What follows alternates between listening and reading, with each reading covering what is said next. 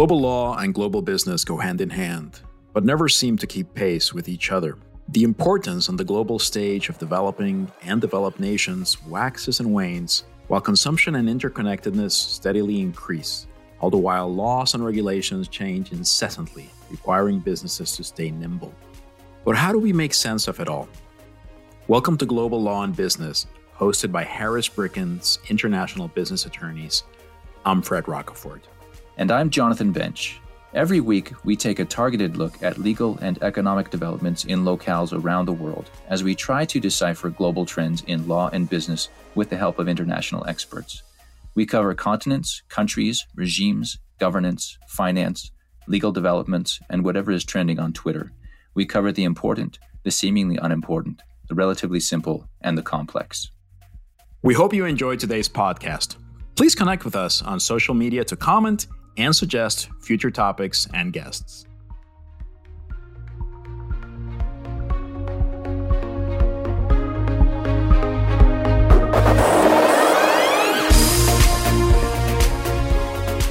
Today we are joined by Marco Algorta, the Public Affairs and Business Development Director for Chiron.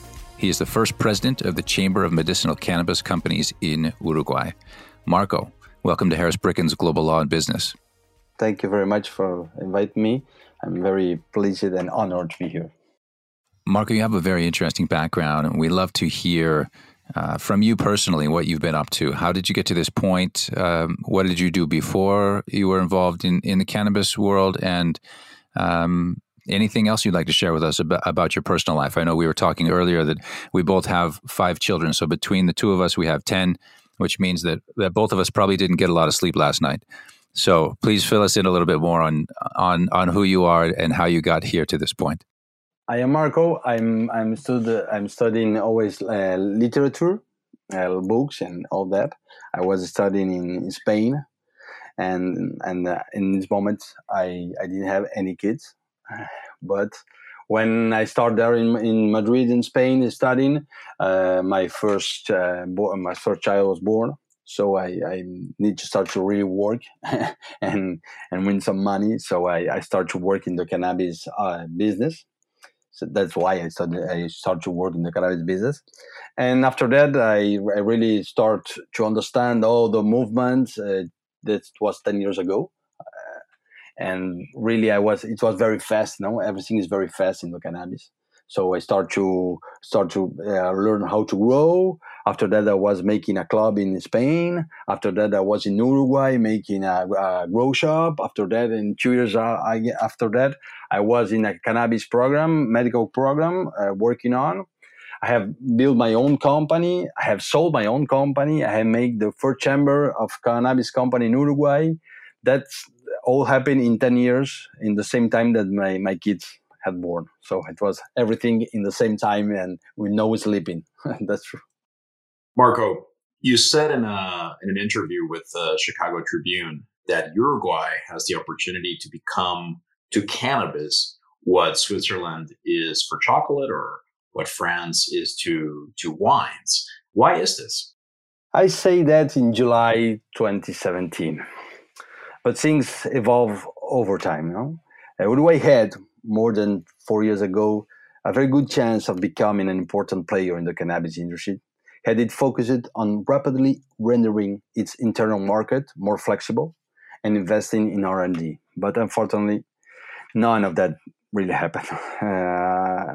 If I had been interviewed again in September 2021, I think that I would say Uruguay still has the opportunity to include in its production matrix some cannabis-related products, but this will only happen if Uruguayan authorities get to know this industry, generate an internal market, are more pragmatic as far as decision-making, and do not rely on the dogmatic views of many of its health authorities. We need much more than good intentions in Uruguay, and we're still waiting that. Marco, following up on that answer, obviously, from what you're describing, there is a need for positive government action in this regard. But looking at the fundamentals, looking at Uruguay's experience with agriculture, looking perhaps at some of the climate and other factors that Uruguay has, might there be some benefits that the country has, or some advantages that it has over other countries that would really justify that effort to develop the cannabis industry there? Yes, that's true. Uruguay strains have a lot of strains compared to other countries in the region. Now, like you were saying, his culture of being an agriculture producer, a long time agriculture producer. We have a political stability and legal certainty. In the cannabis industry, we have a skilled human talent with real experience. Now, that's important. And I think that Uruguay is still the country that offers more guarantees to investors than any others in the Latin American continent. So I think that Uruguay have a lot of good skills, but our weakness, that's our biggest problem. Our weakness are the high cost. Uruguay is an expensive country, much more if you compare with the rest of the Latin American countries. And up to this day, we still have a bureaucratic state that takes too long to make decisions. In a so dynamic industry like it's cannabis, that is really a problem. Takes so much time to make the decisions or new regulations. If it really speeds the required regulatory change up, it may become an innovation hub for the region, provided, however, it does not put all its cards on the commodity, but on the added value and R&D instead. Uruguay has everything that it needs to become the Silicon Valley. Maybe it's too much, but the Silicon Valley of the South America. But even including in the terms of cannabis, but we really need to push up and accelerate this process. So, Marco, let's talk for a minute about the rest of Latin America, including Uruguay. It looks like the cannabis market is expected to reach $300 million by 2024. Where do you see Uruguay in this based on its current trajectory? And what are some of the other countries in the region that are making good inroads? And how is Uruguay going to be able to compete with them? The Uruguay will compete if with R&D and being like the most guaranteed, the most sure country in the region. That's, I think that's the like I was saying the last question, the strains. But really, we have another countries that are really moving forward. So this $300 million that you are saying, I think that Uruguay can have a good part of it. I don't want to talk about numbers. The picture right now is that Uruguay is the biggest producer and exporter of cannabis in Latin America. Now this number of 300 million that you are saying, now we have 15 millions. About these 15 millions that Latin America has exported to the world about cannabis, 10 came from Uruguay. So we still be the most important part of the cannabis industry, Latin American cannabis industry in the world. But I saw other countries moving very fast with much more political movement around them.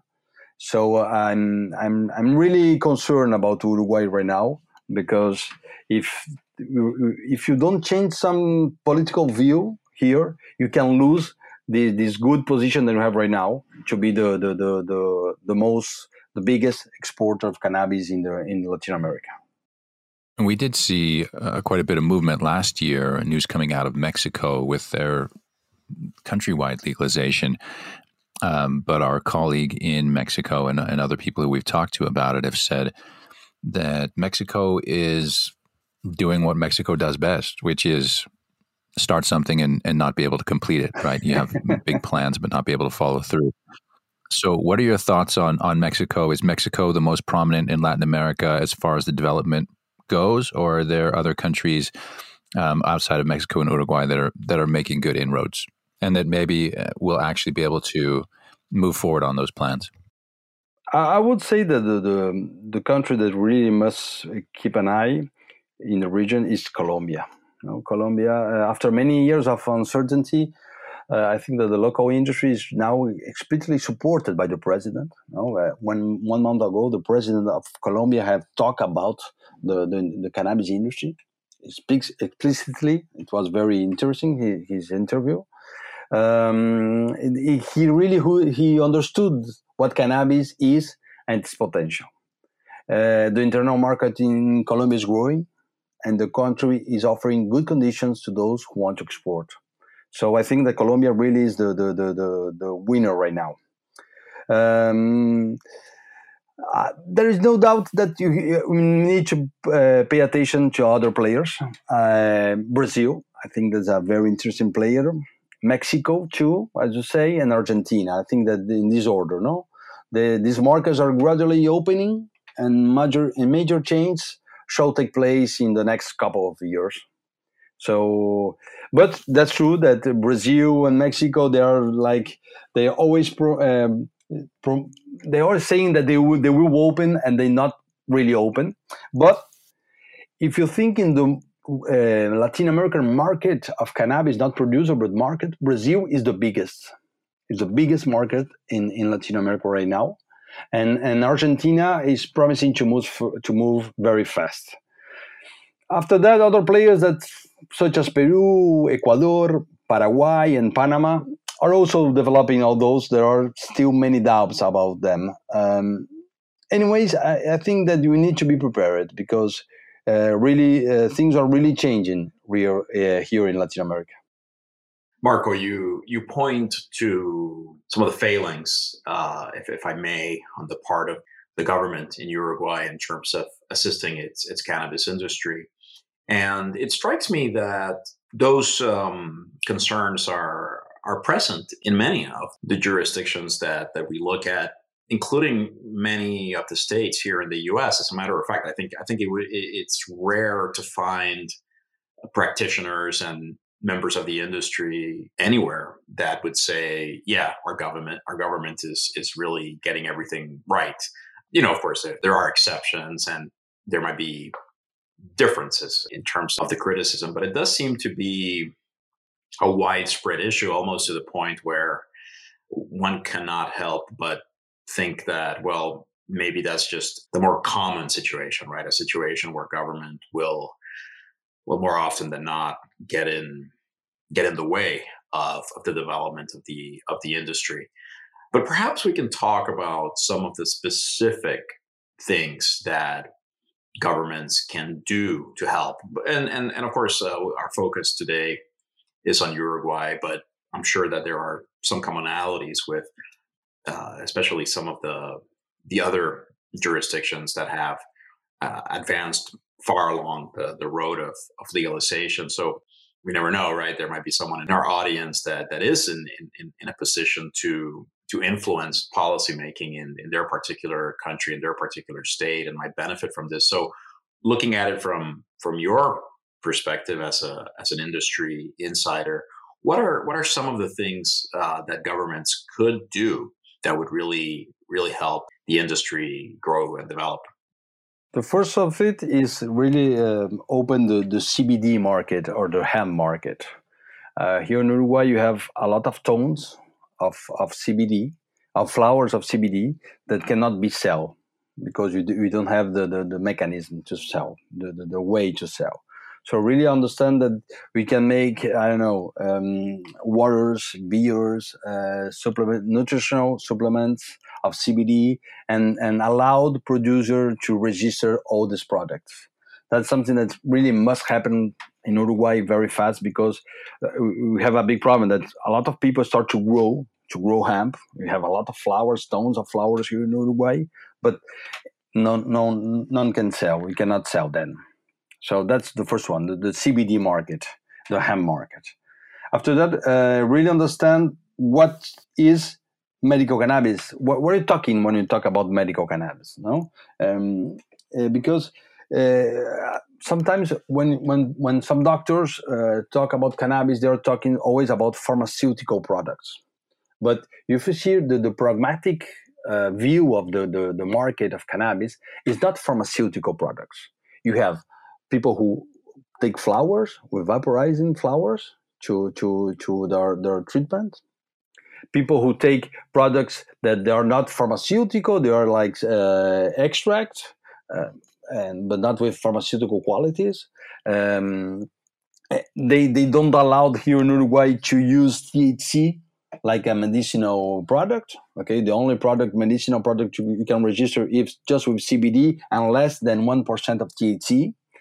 So all the things, market CBD, flexible, medicinal THC, the use of flowers to medical treatments, and really understand all these different ways to treat patients with cannabis.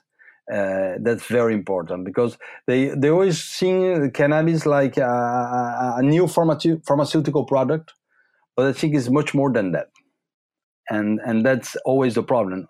Where I put cannabis, I put like a pharmaceutical drug because by the OMS or the Health Organization of the World, they say that it's a narcotic. So we need to treat like a pharmaceutical product. Okay, but it's not to treat like that. You know, we really understand other different ways, like Germany is doing. Okay, like Israel is doing. I think that's the problem. They have a much open market, flexible, really to treat patients and to give answers to those patients.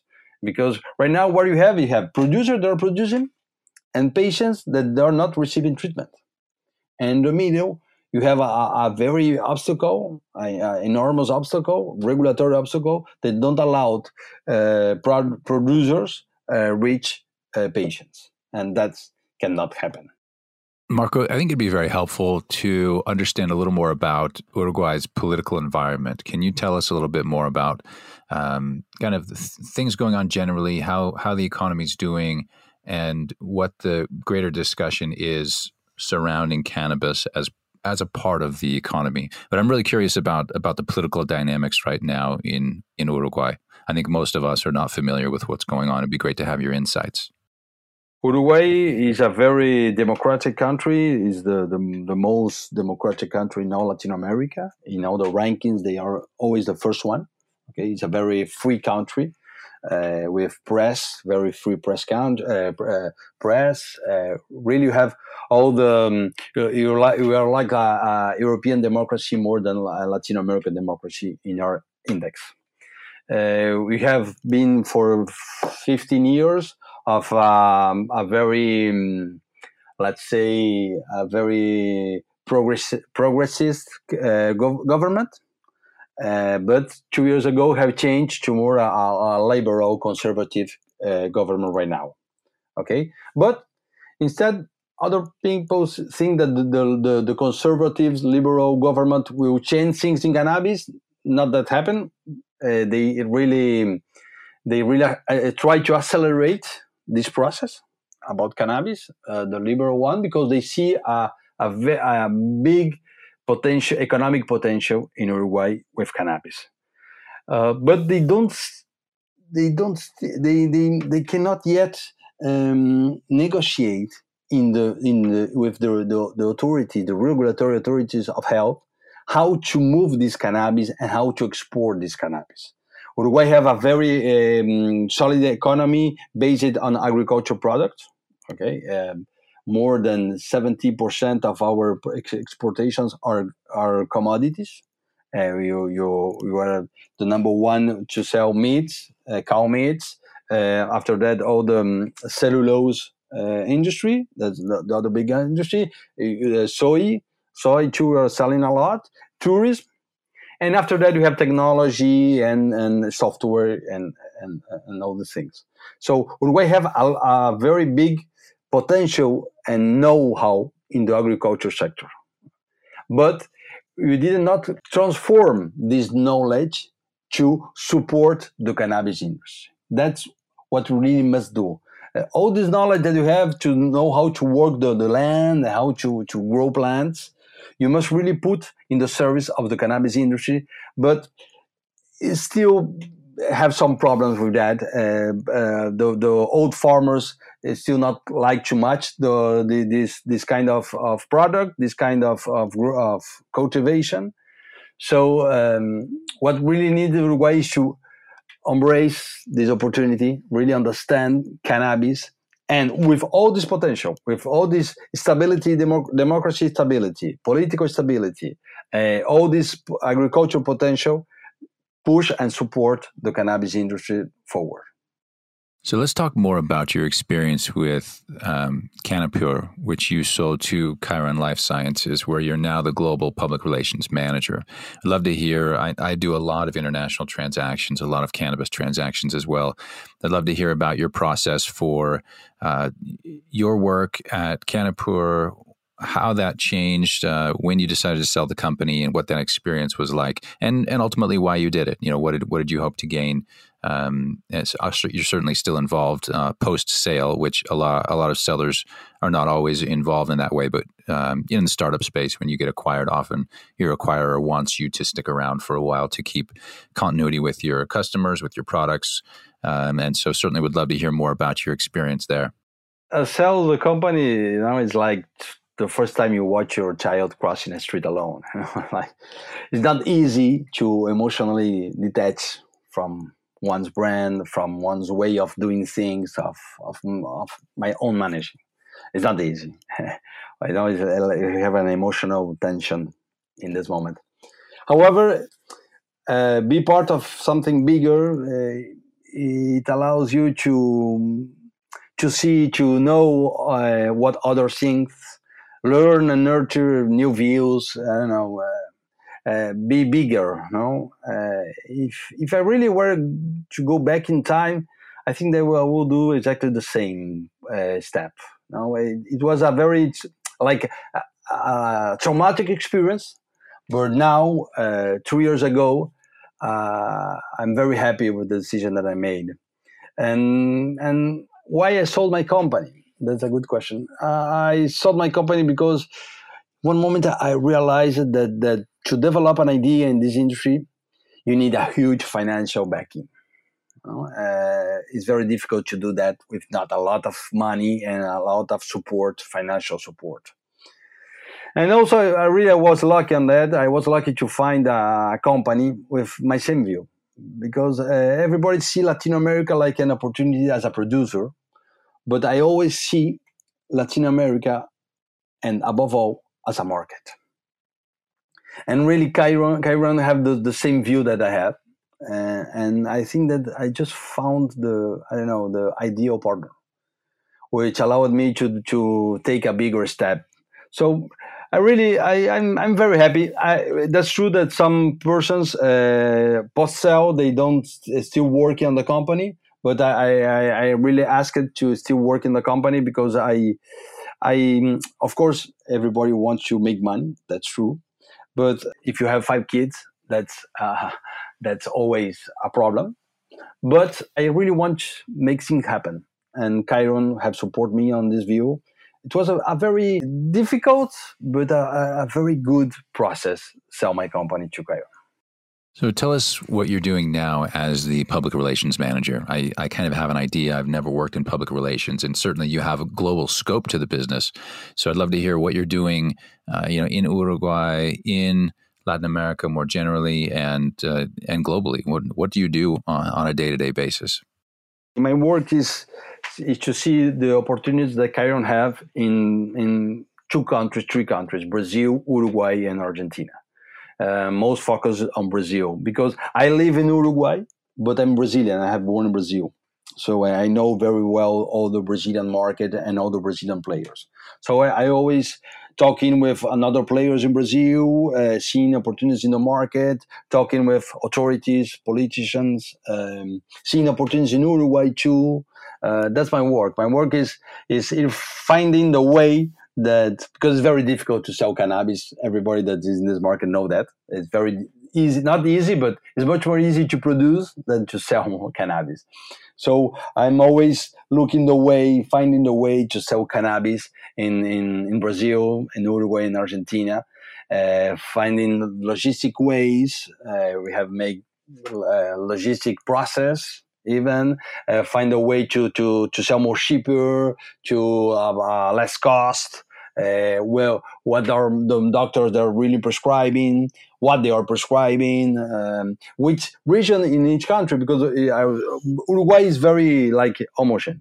But if you see Brazil, Brazil is like a continent. We have a lot of countries inside Brazil. So we have states like Sao Paulo, Rio de Janeiro. They have one kind of persons, one kind of doctors. After that, you have in the south another kind of persons, another kind of immigrations that came to this part of Brazil. After that, if you go to the north, it's something totally different. Doctors have some very different views about cannabis. So understand all this difference. Understand all this complex world that's Brazil. In Argentina, the same. It's my work to see how Brazilian patients can reach Chiron products in the best way. Marco, since you brought it up, and by the way, I didn't know you were from Brazil. That's interesting.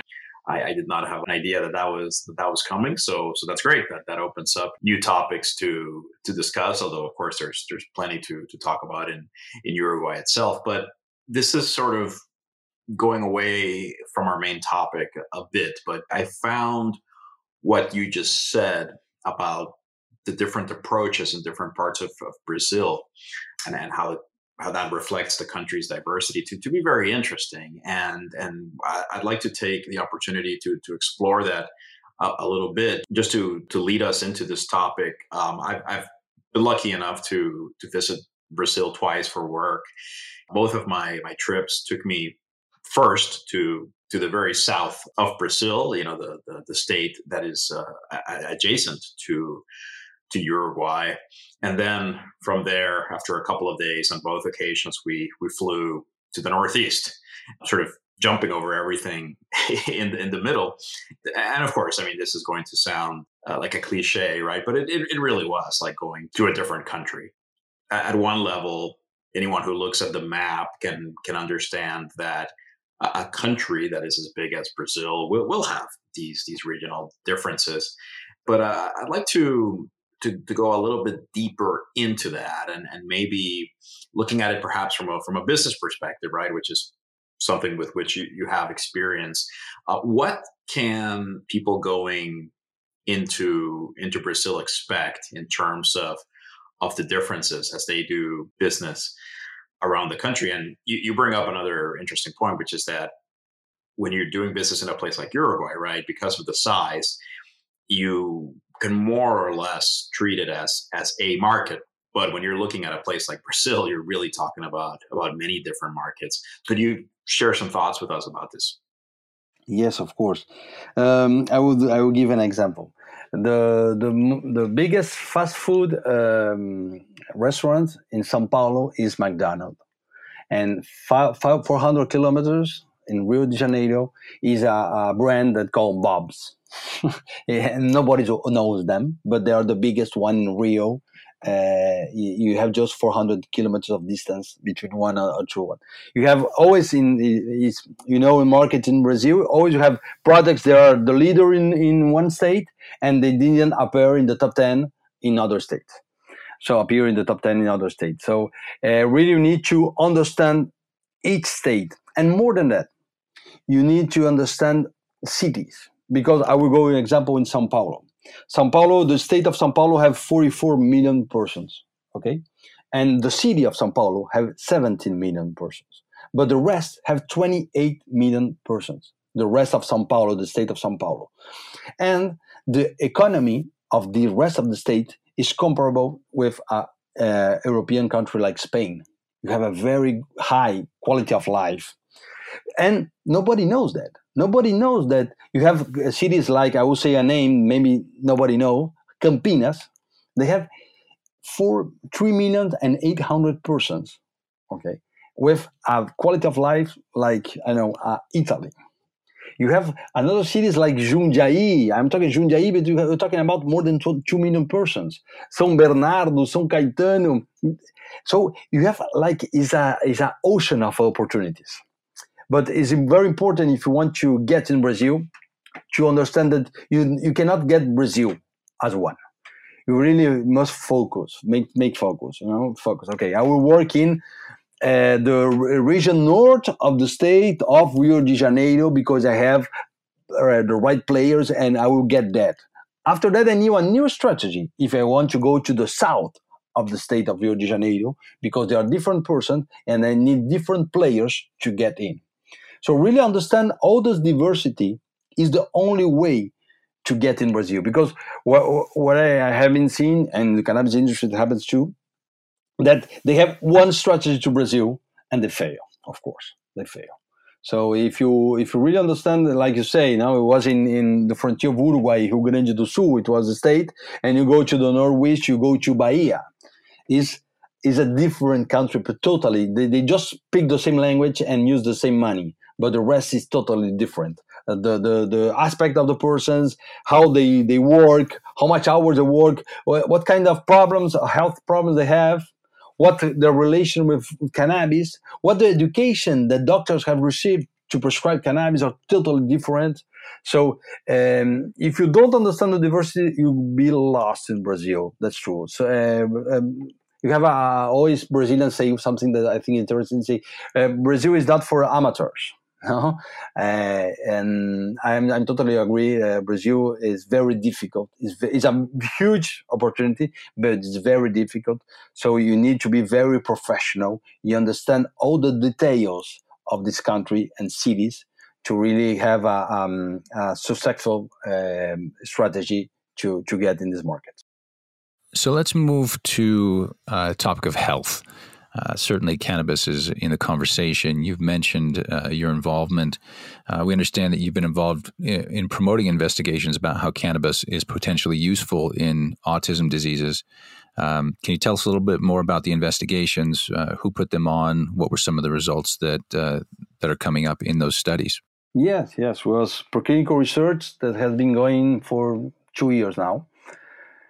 The first thing you have found is that, and again, we are talking about preclinical investigations, autistic patients who make controlled use of cannabinoids and who are closely monitored by doctors have experienced a significant improvement of their quality of life. Really, cannabinoids are really beneficial for people who suffer from autistic disorders. This is a fact. That was very good comprovation, a good result from the investigation. And the second thing that we have saw in this research, it was that not all extract works the same way. And no cannabis oil is the same. That's very important to understand that. These are universe of possibilities to explore. You must associate certain treatments to specify genetics, grow under certain range, and above all, using particular extraction process to get the best of those extracts in medical terms. It's like an equation. Genetics plus cultivation methods plus extraction methods equal one precise result in terms of health. We were really impressed about that in this preclinical trials, because it was like they are very similar cannabinoid rates about THC and CBD, two genetics very similar cannabinoid rates, but with totally different results about all the terpene, flavonoids, compounds. So really need to understand all these complex words, because really you have there a universe of possibilities to explore. And the third thing that I think the most important conclusion of the research is that there are no shortcuts, no green rush that it worth it if you don't focus on knowledge and research. Everything is dead. No? Companies may have strong trademarks and price of their shares may be high for a certain time, but for companies to continue to do business, especially for those who want to lead the final cannabis boom that it's coming in the next years, these companies, they need to deeply invest in research to come up with as many accurate data as possible.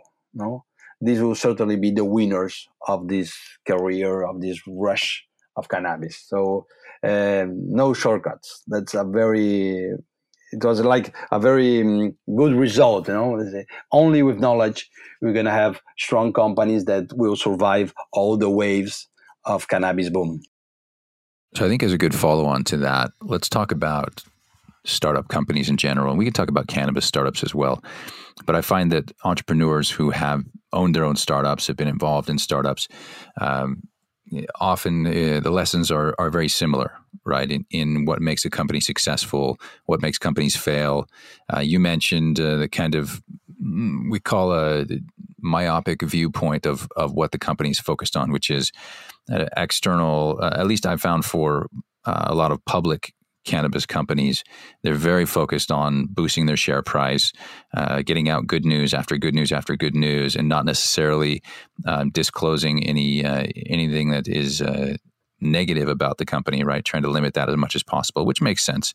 But at the same time, what are your thoughts on companies, startups especially, as they're in the early stages? They're probably pre-revenue.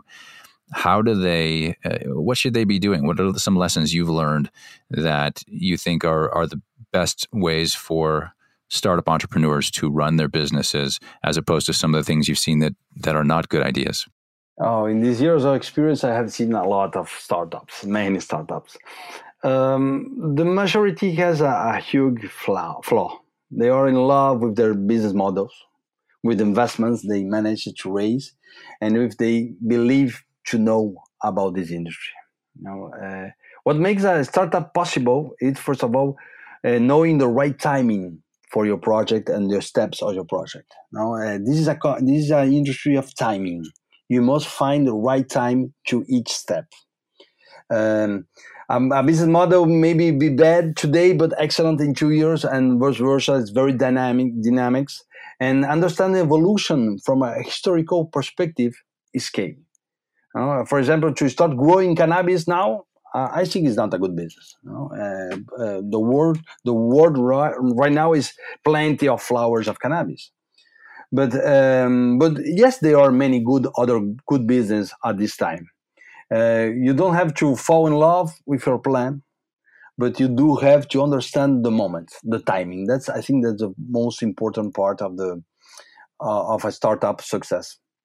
And always your team is also key. You need to have a vision and a mission that really seeks more than just profitability or press release, like you're saying. Because companies, they're always making new press release, but you really must make the focus on your vision and your mission.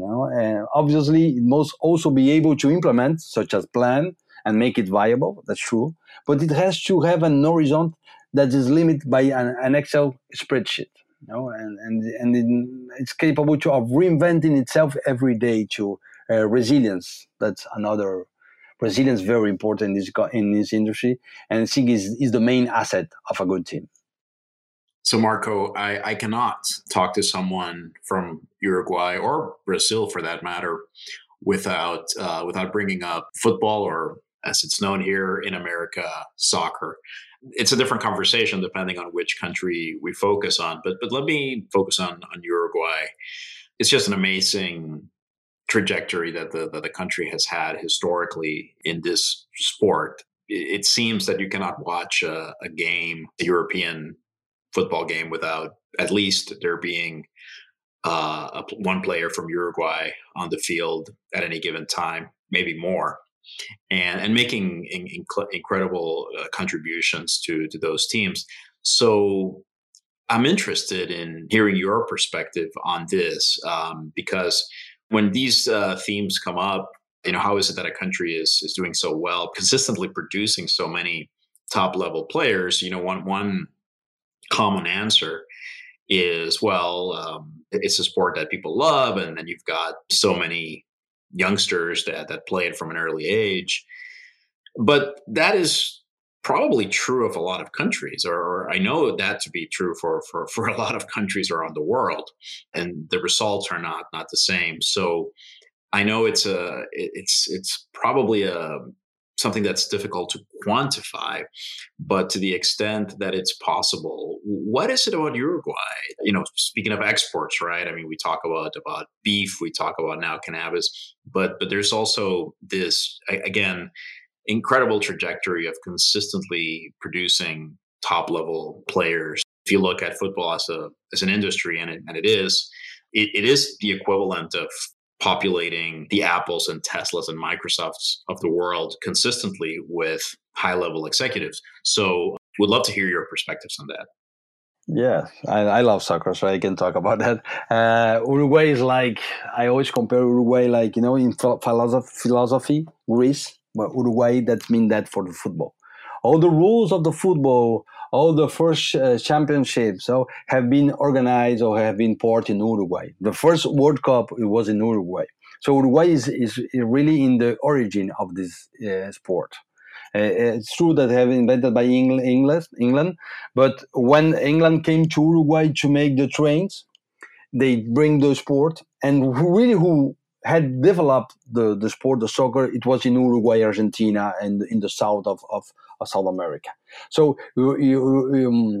it's like an old tradition here. Soccer is not just a sport.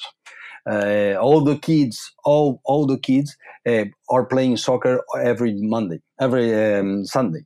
Every Sunday you have a enormous Uruguayan championship of kids about 5 years and more. With 4 or 5 years, you start to play every Sunday with your team. There's your team of your neighborhood. You have small side fields of soccer in every neighbor, every corner.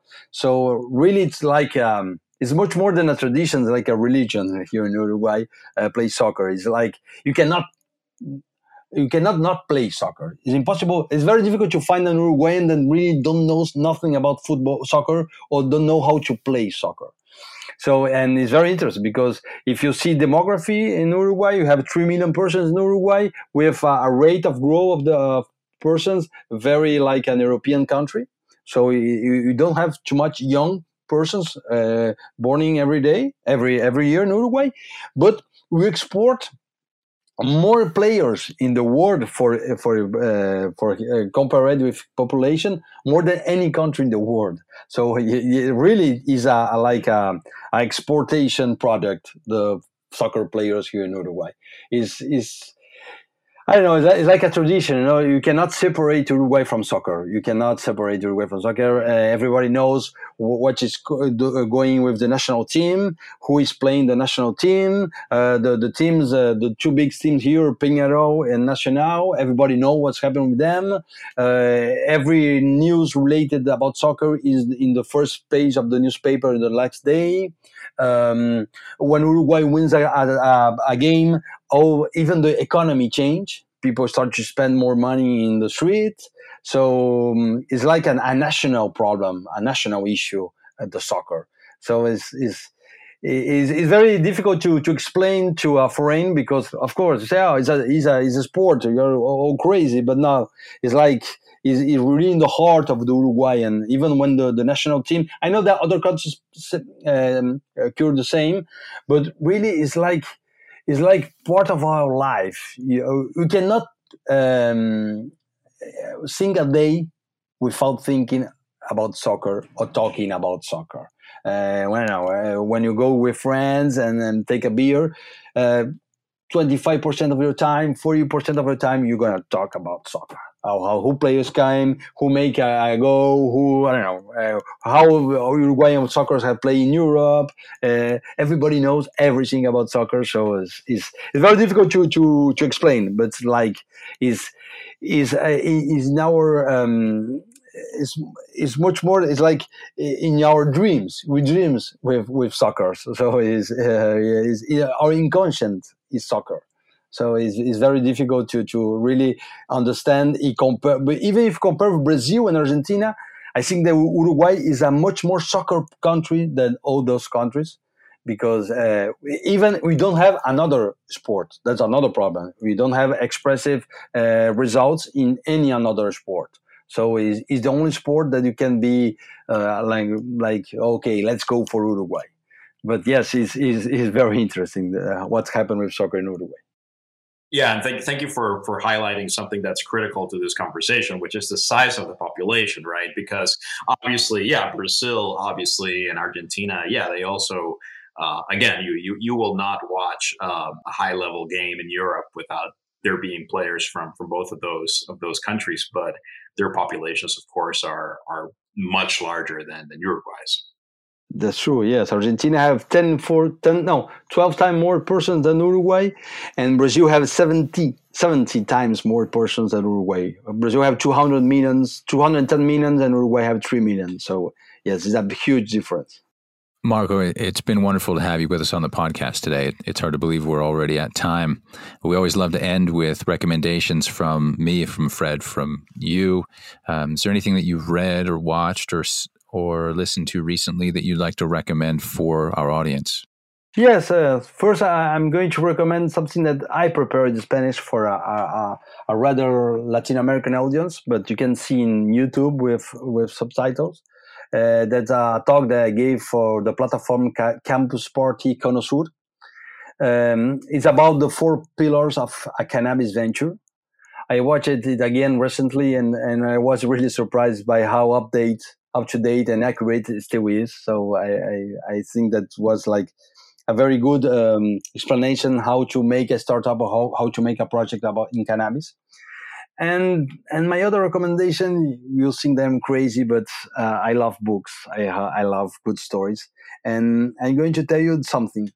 Sigmund Freud, perhaps the foremost mind of the 20th century, learned Spanish just to be able to read it in the original language and not miss a thing.